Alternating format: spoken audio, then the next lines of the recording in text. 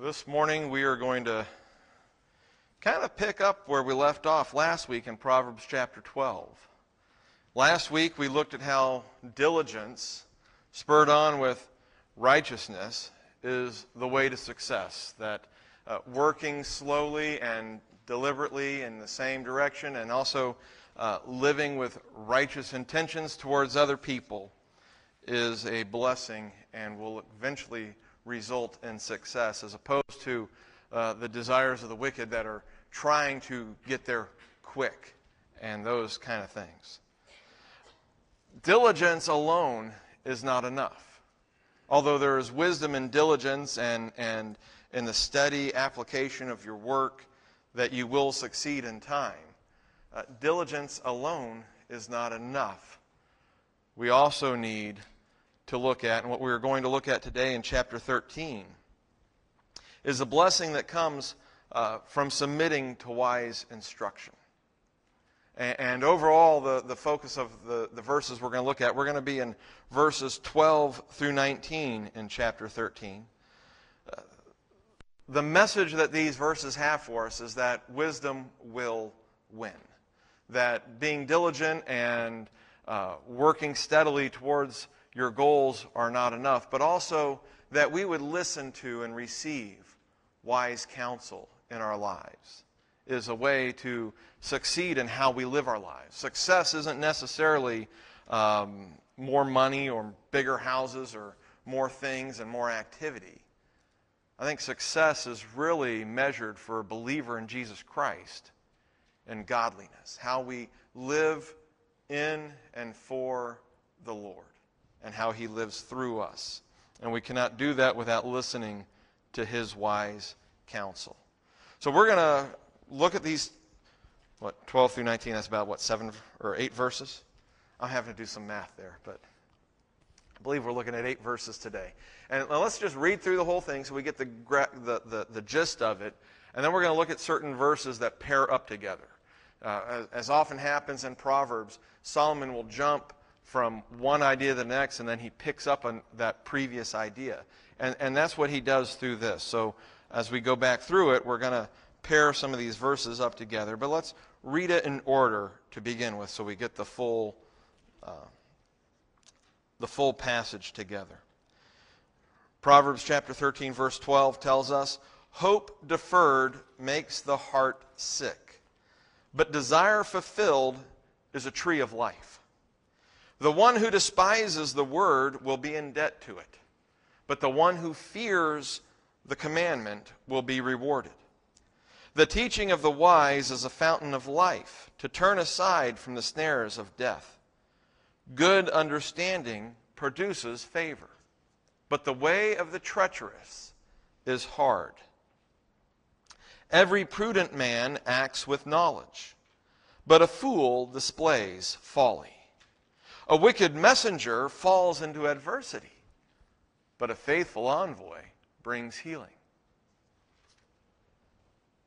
Poverty and shame will come to him who neglects discipline, but he who regards reproof will be honored. Desire realized is sweet to the soul, but it is an abomination to fools to turn away from evil." So right there you might have noticed that we began in verse 12 with the focus on hope. Hope deferred makes the heart sick, but desire fulfilled is a tree of life. And then in 19 we also see that focus of desire. That desire realized is sweet to the soul. So this section is bookended, you might say, by Solomon with this focus on hope. In verse 12, hope deferred makes the heart sick. Hope is similar to the idea of hope in the New Testament. Hope comes from a verb meaning to wait, to be patient, to long for something that requires you to be patient. And the idea of hope in the New Testament is that which we do not yet have or do not yet see. And nobody hopes for something they have, Paul tells us in Romans. We always hope for something we do not yet have. And in the similar case here in the Hebrew, hope is something that requires waiting. And yet, what does Solomon say? Hope deferred. And to defer something means to draw or to drag it out. So the idea is yeah, you have to hope for something and wait for it, but if you end up waiting a long time for it, it can make your heart sick. And what happens when our hearts become sick for something that we hope for? We can start looking for shortcuts, can't we? New ways to bring it about. And so we see this in the Old Testament. Abraham, when he was Abram, God told him to go to a new land that he was going to show him, that he was going to give to him and his descendants forever. And Abram waited years and years. He was already an old man when he left his father's town and community and went off to Canaan. And he waited close to 20 years.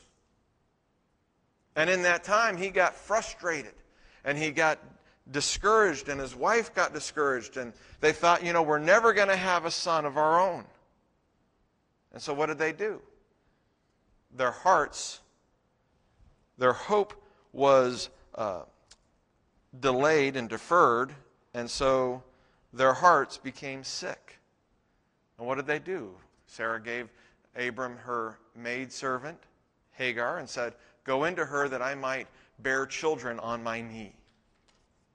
Go into her, have her give birth to a child, and I will adopt that child by placing that child on my lap," in essence, is what she was saying.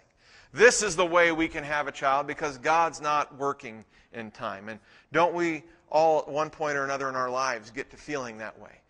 God needs a little help. God's not doing something. God is not operating on a right time schedule. Hope deferred truly does make the heart sick. But desire fulfilled, desire, that thing that you are inclined for, that you hope to have, when it is fulfilled, when it comes to pass, that's like a tree of life. It's a blessing, isn't it? When something that you've wanted for a long time, when you've hoped for it, it shows up, it's a blessing in your life. And that's the focus of the passage here, that in verse 12 and 19, we're bookending with this focus on desire. Desire fulfilled is a tree of life. Desire realized is sweet to the soul. To receive that thing that you're hoping for, that you desire in life, is a blessing. It's joy. But sometimes when it takes too long for it to come in our ideas, in our place, in our way of thinking, when it takes too long, our hearts can become sick. But not only that, there's also another problem. It is an abomination to fools to turn away from evil. And an abomination is a thing that causes disgust or hatred. The focus here, because of what we're going to get into, is that wicked people, fools, those that commit evil, it is an abomination to them. Whereas to God, sin is an abomination. To them, to wait, to be patient, to turn away from evil ways is an abomination. It disgusts them. And so what we see here is a contrast between we have to hope in the Lord and we have to wait on Him. And that thing that we desire, when we receive it properly, it will be a tree of life. It will be a blessing to us. But what's the truth? The truth is that so many people in the world, especially those who are foolish, who are going to go about things in evil ways, they don't wait.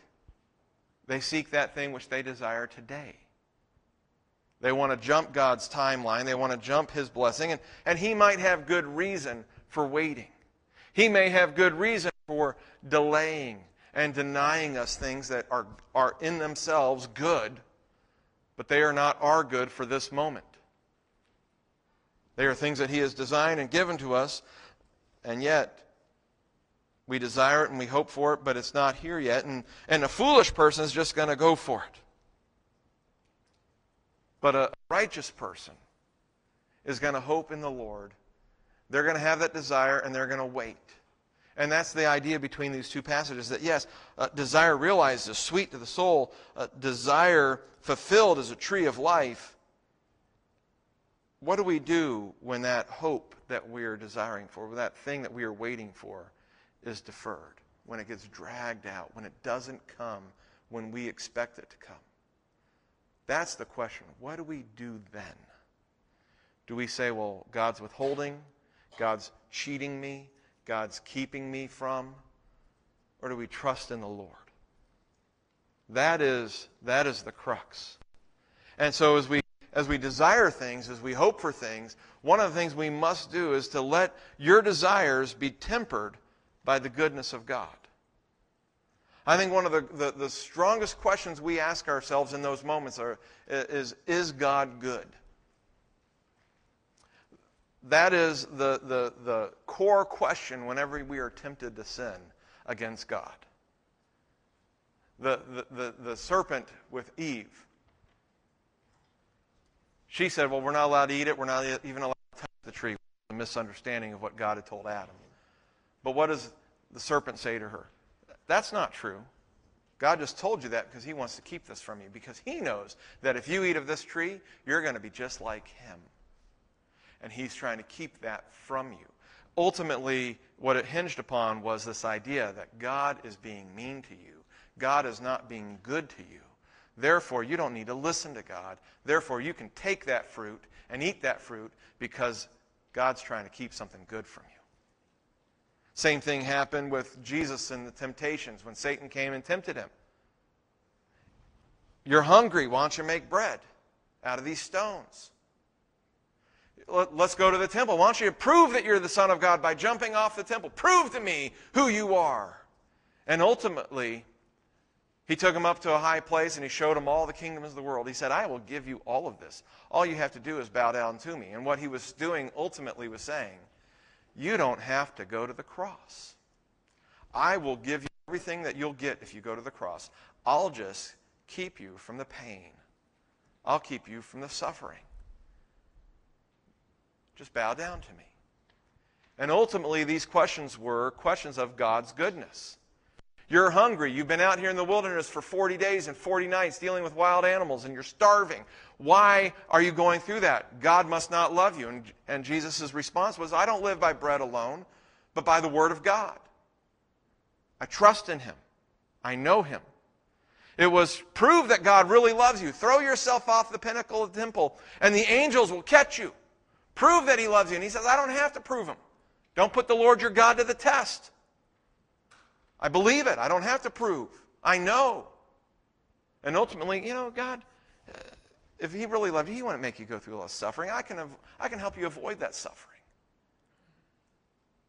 And who here doesn't try to avoid suffering? Every chance we can get. And Jesus wanted to avoid the suffering. In the garden, Jesus prayed, let this cup pass over me. But what's his answer at the end? But not my will, but yours be done. Ultimately, Jesus loved God more than himself. He loved the Father more than he loved himself. He loved us more than he loved himself. He was willing to go through the suffering. He was willing to go through all of the struggle and death that he might first obey his Father and be pleasing to his Father, and second, save us. Ultimately, he said, my belief in God's goodness is not based on my circumstances. And what bad things I have to go through, I'm still going to trust in the Father. And that is the question that comes to us. And so as our hope is deferred, as we desire and do not have, let your desires be tempered by the goodness of God. Trust and believe in the goodness of God. That if you don't have something you desire, there is good reason for it. And God's blessing. And we might not see the blessing for ourselves. The blessing might be for others. But trust in the goodness of God as you're desiring for things. In verse 13, after verse 12, and really 13 through 18, we're going to support this idea by looking at the need to listen to wisdom and what benefits we get from wisdom. In verse 13, he says, the one who despises the word will be in debt to it. But the one who fears the commandment will be rewarded. The one who just despises the word, has no desire for it, is disgusted by it, doesn't want to listen to it, he'll be in debt to it. He will be bound by it. He won't be able to get out. He despises it, and yet it will continue to weigh down on him. But the one who fears the commandment will be rewarded. See, God's commandments and words can either be something that feels like a stone that we're wrapped around or that we're tied to that's going to pull us under, or it can be a blessing. The difference is our attitude towards it. The one who despises the word or the commandments of God, it's going to be torture and binding to him. But the one who fears the commandment, who hears the word of God and wants to obey, they'll be rewarded for that heart attitude. Those who despise the word, and it's not just that the word of God is binding to them, that they're in debt to it, but every action they take, if they do not believe in and fear the commandments of the Lord, every action they take takes them further away from the Lord and further bound up in sin. Verse 18 goes along with this idea with the word and the commandment. In verse 18 we see poverty and shame will come upon him who neglects discipline, but he who regards reproof will be honored. Now, how do we get discipline? How do we get reproof? But from God's word, from the commandments. And so the idea here is that the one who, in verse 13, despises the word, doesn't listen to it, won't receive a reproof, won't accept discipline. So poverty and shame comes to him who neglects the discipline, who won't receive it, won't respond to it. He won't allow it to affect his life. He leaves it alone. But he who regards reproof, and that word regards it, the one who keeps watch over it, the one who preserves a reproof. The idea is the one who receives a reproof, a correction. And it sounds kind of funny to say they keep watch over it. But the idea is that you look at it and you think about it and you allow it to affect your life and you say, wow, that hurt. Nobody likes to be reproved. Nobody likes correction, do we? But every single one of us needs correction. In our lives, on a daily basis, we need correction from the Lord. Maybe we don't always need the correction that other people around us try to share with us, but we need correction. And we receive correction ultimately from God's Word. Not just from Scripture, but from Him Himself, what He has proclaimed that is recorded in Scripture. And the person who receives it, who regards it and considers it and wrestles with it, that person will be honored. But the person who doesn't accept it, doesn't receive it, well, they are going to experience poverty and shame. They're going to be in debt to the Word. And so as we are going along with this hope deferred, we're waiting for it. Our hearts might become sick. We struggle with trusting in the Lord. Well, we receive correction from His Word. And so the very first place that we get wisdom from is from God.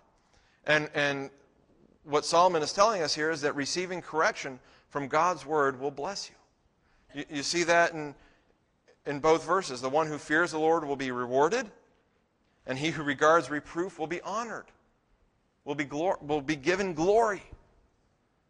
So God's Word is there for us. We all need reproof. We all need correction. The question is how will we respond? Just as we must let our desires be tempered by the goodness of God, we need to recognize the goodness of God and how He corrects us. That we need that correction, and if we are willing to receive His correction, if we're willing to receive His reproof, we'll be blessed. We'll be honored.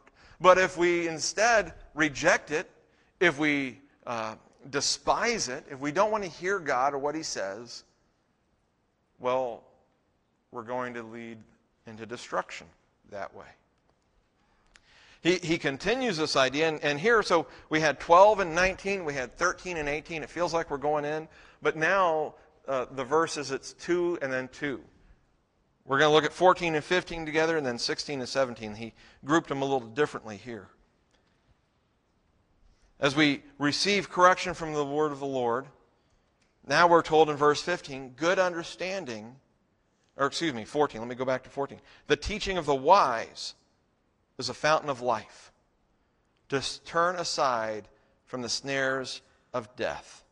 The teaching of the wise. The Torah is the Hebrew word there, the teaching, which has been applied to the first 5 books of, or has been applied to just Scripture in Israel and in the Jewish religion, period, the Torah. They focus on the teaching from God. The teaching of the wise is a fountain of life. That goes along with the idea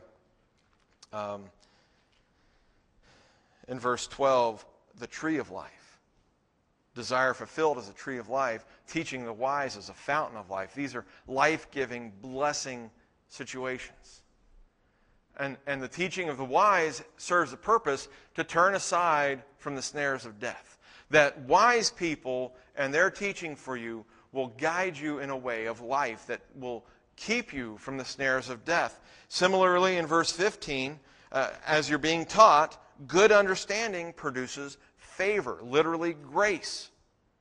This word is used a lot of times in the Old Testament when, like David would say, since I have found favor in your sight. Now that I have found favor.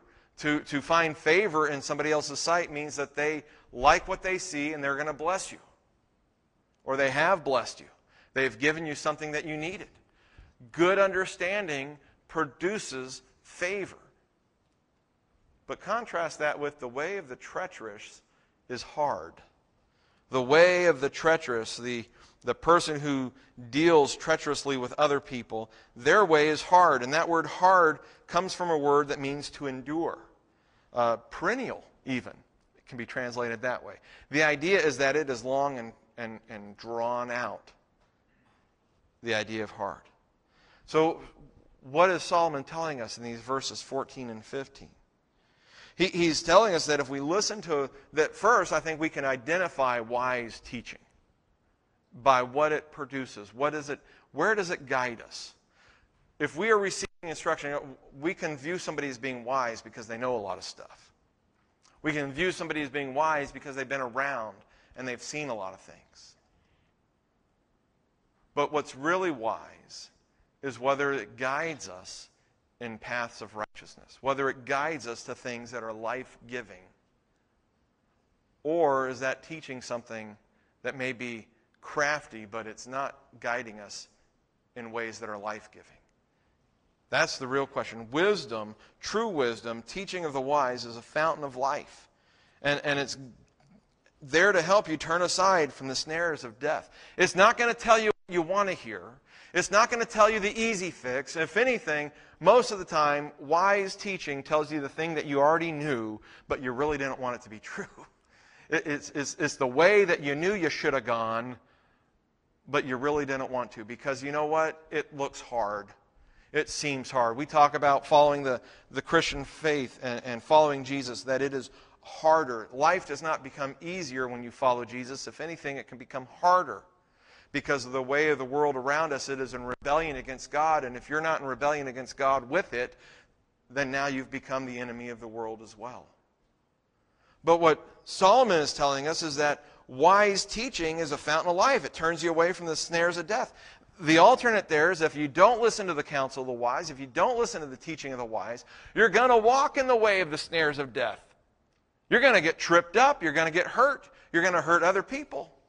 You're going to destroy yourself in time if we don't listen to wise counsel.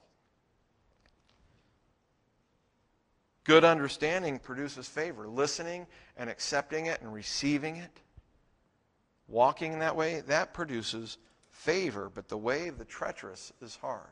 Those who are unwilling to learn, those who will not deal fairly with other people, it might look like they're getting ahead and it might look like they're on easy street, but their way is actually hard.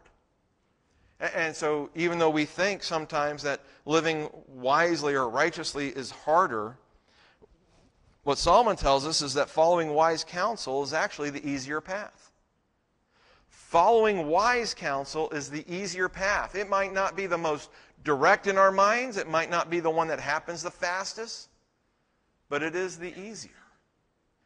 You know, if it has been said that if you never tell a lie, you don't have to remember to keep your story straight. If you tell the truth, you don't have to worry about getting caught in a lie. You don't have to keep track of what have you said to who, where, when. If you deal truthfully, you can always be up front. And the same is true in many ways, that if you go into debt to buy stuff and you rack up the credit card debt, you get a mortgage and you start racking up a lot of debt, that is not easier to live. It may be more expedient, but it is not easier than a person who says, I'm only going to buy things with the money I already have. That might be harder on us. It may be harder to defer our desires, to hold on and wait. That might be difficult. But it's actually an easier way to live. It's an easier path. You don't have to worry about creditors and being called and having things taken away from you. You just have to live with a little less probably today. It's easier in the long run. It's actually an easier way to live. It just looks harder to us because we want those things now. But following wise counsel is actually the easier path. And so we see that receiving correction will bless you, and we receive correction ultimately from God's Word, but we can receive correction from the wise people around us who tell us we are foolish, who tell us we're going about things the wrong way, who can tell us there is a better way to do things. And listening to them will actually result in an easier path, ultimately. The hard part there is, though, usually our desires don't go along with wise counsel, do they? What we want in the short-term immediate often doesn't go along with wise counsel. But what happens if we actually live it out? Verses 16 and 17 tell us, every prudent man acts with knowledge. A prudent person is one who cares about the future. And so a person who cares about the future is going to think about what they're doing, and they act with knowledge. They'll receive wise counsel. They wait until they're knowledgeable about what they're doing, and then they act, because that's what a prudent person does. In contrast to that, a fool displays folly. And that word display means to let it all roll out, to let it unfold. They lay it open. A fool will show the whole world their folly in the way they go about business. They're not prudent. They're not thinking about the future. They're not finding out all the knowledge they can before they act. They just act. They show their foolishness. We've all probably done that at one time or another, and we've got people around us, and we see them, and we think, well, that was foolish. Why'd you do that? It's obvious to everybody around you that was a foolish thing to do, because they act without thinking. They act without knowledge. The foolish person displays. They display their folly. And now we switch the other way. A wicked messenger falls into adversity. A foolish person displays their folly. A wicked messenger, a messenger who is no good, falls into adversity. But a faithful envoy, healing. Now that word brings, you see that's in italics. That's because it's not in the original. If you go through a lot of the translations that we have all add this word brings. Because it's an envoy and a messenger. And what does a messenger do? They bring a message. They bring something to you. An envoy takes something to somewhere else. And so the understanding there is an envoy brings healing. But if you read it without that brings, if you read it the way the Hebrew was written, a wicked messenger falls into adversity, but a faithful envoy healing. It's the idea of what results for them and to those around them. Just as a prudent man acts with knowledge, a faithful envoy brings or experiences healing as opposed to the adversity that a wicked messenger brings. When you're living out and you're active in your life with wisdom, the idea is for the healing that it brings a cure. It is health to you. It is good for you. It is good for those around. Other Proverbs talk about trusting in a lazy person as a messenger. It's not good for you. But if you have a faithful envoy, that's going to be a blessing for you. And a faithful envoy is going to be a blessing to themselves. So these verses are talking about how we live out. If we receive the correction, if we receive the wise counsel, how do we actually act? And the truth is, in this passage, that living according to God's wisdom will benefit you greatly. That if you live according to God's wisdom, you will act with knowledge, you will be prudent, you'll be considerate about the future, and that you will bring healing, that you will bring a blessing to those around you, that you will experience blessing. Living according to God's wisdom will benefit you greatly. It doesn't feel like it in the short term sometimes, does it? Sometimes listening to God's word and doing what God has said feels like it hurts us in the short term. But this is the long game we're talking about. And living according to God's wisdom will benefit you greatly. As we have hope for things, as we desire things, as those things do not come, our hearts may become sick. They might hurt. They might become desperate. And when that happens in our life, and it happens to everybody, we have got to temper our hope and our expectations with the goodness of God. That if I'm not getting this in time, God is still good. And so then we also need to study and receive God's word and reproof and correction that we get from other people who are godly, who know God's ways, to encourage us to hold on to the path that we are on. And if we receive those things and we follow those instructions, we'll actually find over time that is the easier path. And as we follow those things and we live according to God's wisdom, we will experience the benefit that it has for us. And ultimately, the desires of our heart will be fulfilled. And we'll experience that tree of life that is sweet to the soul. It is not enough just to be diligent in our work, although that is great. And that is definitely needed. But adding to that diligence and that desire to live righteously is a need to listen to God's commandments. To not just focus on what our hope is, but also God's perfect way to fulfill our hope.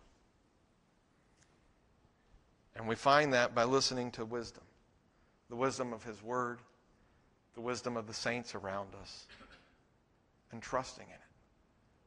Basing our lives and how we live on God's wisdom, on His instruction, on being patient, that we might see those things. The people who aren't patient, the people who go for it themselves, the people who aren't going to listen to God's word, they're not going to listen to His correction.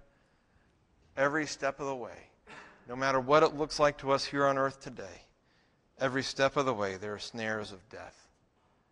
They're displaying their folly, and their end will be destruction, not life. It may not feel like it right now, but truly, in the end, wisdom will win. God's wisdom is the key to success in our lives. God's wisdom will win in the end. Let's pray.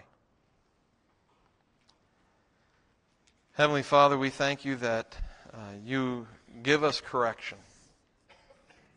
We have so many desires of our own and ways of going about things. But Lord, you correct us. You reprove us. You bring us back to you. And we thank you, Lord. We pray with all the many voices that are in the world today that we would listen to your voice. That we would seek your wisdom, your knowledge, and that we would act according to what your word tells us. That we would act according to the promptings of your Holy Spirit in our life. Lord, as we hope and we do not have, We pray that our hearts would not grow sick, that we would not seek a shortcut, but that we would trust in you, that you are good, that you love us. And so you have our best interest at heart. And maybe sometime our best interest at heart is to be hungry for a while. Maybe to go without. Maybe not to see success in earthly ways because it would be our destruction. Help us to trust you, to believe in your love for us, and to walk in your ways, that we would listen to your wisdom, that we would receive your rebuke. And Lord, that we would wait upon you to see our hope and our desires fulfilled. We ask and pray today that our hope would be in you, Lord. In Jesus' name we ask. Amen.